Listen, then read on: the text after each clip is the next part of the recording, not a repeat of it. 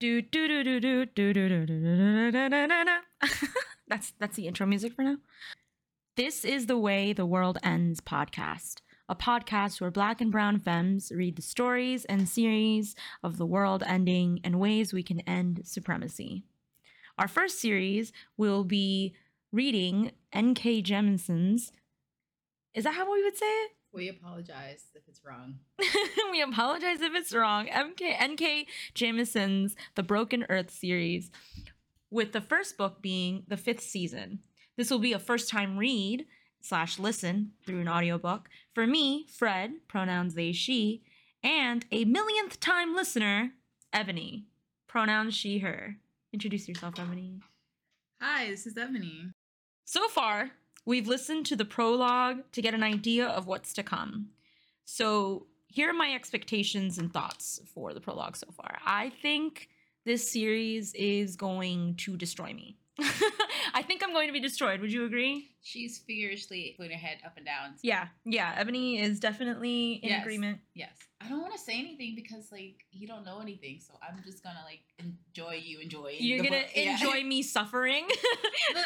No, but it's like you're going to be, cleansed with anger and rage. I love it. That's such a good way to put it. Cleansed with anger and rage. Because I feel like so often in this day and age, we are told to not feel our emotions as Black and Brown femmes, to not feel our rage. And I think that this is one of the ways that we could probably push through, supremacy trying to tear us down. I think that embracing our anger and our rage into something productive will definitely help us. Is something leaking? Yeah, that's yours. Okay. Sorry, we thought something was leaking. But we wanted to discuss our intentions, and we mentioned one before.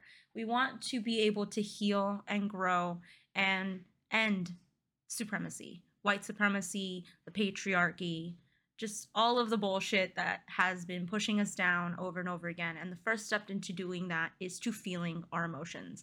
And we want to feel this anger. We want to feel this rage so we can process it and move forward. Ebony and I were talking about how one of our intentions is to possibly inspire hope. Having an outlook to be ready to be broken apart, but be ready to see it from hope is what you're saying, maybe?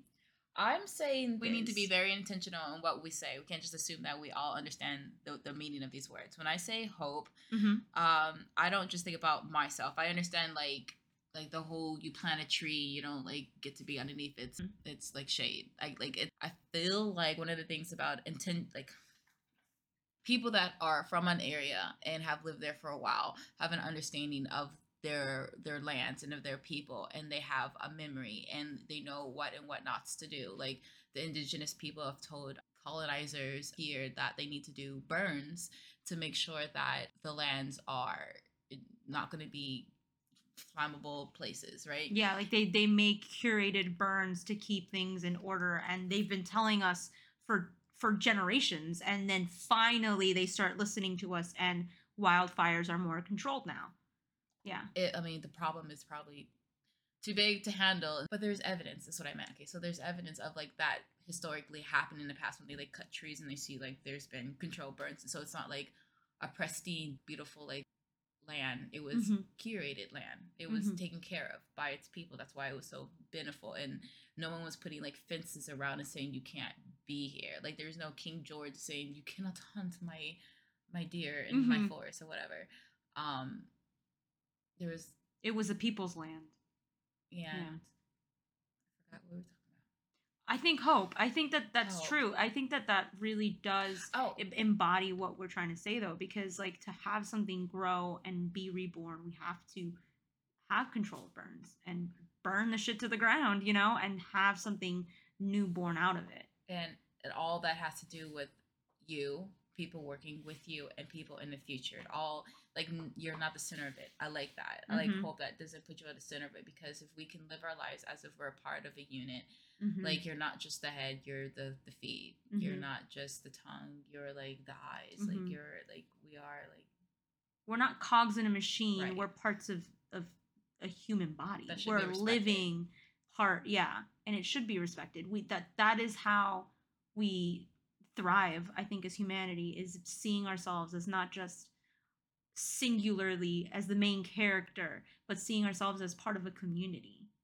And I think that's what hope is, like knowing that in some way that you is going to continue. And I believe like when it comes to like white supremacy, like this oppressive force that we're facing now in this era, it is bred and it's maintained by giving false false everything, and it is like acting as per you, like as it is, like, and if We can't break out of it. yeah, there's no hope in that system because all like that the designations of hope feed it. So it's really important that we Dismantle it, yeah. with our intentional hope. Mm-hmm. Our intentional hope, yeah, not just raw dog the universe. Just like, oh, I want to like. A lot of people want to say like, I just want to have like some land and have my family on it. Who was on that land before you? Yeah, whose land is that? Yeah, yeah. Is it yours? Can you just simply say I went to like this place and I paid this money and I got this land? That seems fair. You did work hard for that money, but was that land equitably, like whose blood is on that land? Like how did all that came to be? So like it's important. That's when I like think about like hope, thinking generationally, because you got to think about what happened before and you have to think about what happens in the future. And if we think about that way, then we could like live with each other as if like we're 3D characters and not just two-dimensional, like good or bad, or like it just, that's what hope I love. is intentional. It's not just an empty word. Right. It's intentional. It's purpose. It's action. It is. Yeah. It is. All right. Yeah. Cool. I love that you're opening up this candy. No, I love it, and I think that it adds to the authenticity of our neurodivergence. We need that candy, but I do think that it's time that we stop talking about creating a space like this and start doing. And that's why we're here. We're going to be listening to this series and maybe analyzing it and pulling some themes from it and seeing how maybe it connects to what's going on today and what has happened in the past, and just, really put our, big brain thoughts into it. And I hope that, maybe you can stick around with us in our journey in maybe finding ways to be better. I hope that you can join us in reading along with N.K. Jemisin's The Broken Earth series, starting with the 5th season. And again, I'm Fred, and I'm Ebony. and yeah, I hope to see you around. Bye.